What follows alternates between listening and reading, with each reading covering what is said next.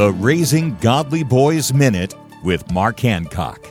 What's the hardest thing you've ever done? Perhaps you've run a race or climbed a mountain. Those are certainly incredible accomplishments, but forgiving someone can be one of the most difficult things to do. That's because forgiveness requires letting go of the hurt, anger, and bitterness you hold deep inside. And when you've been wronged by one of your own children, that pain stings even more. During these times, shift your perspective. Colossians 3:13 is a reminder that you should forgive others because Jesus forgave you.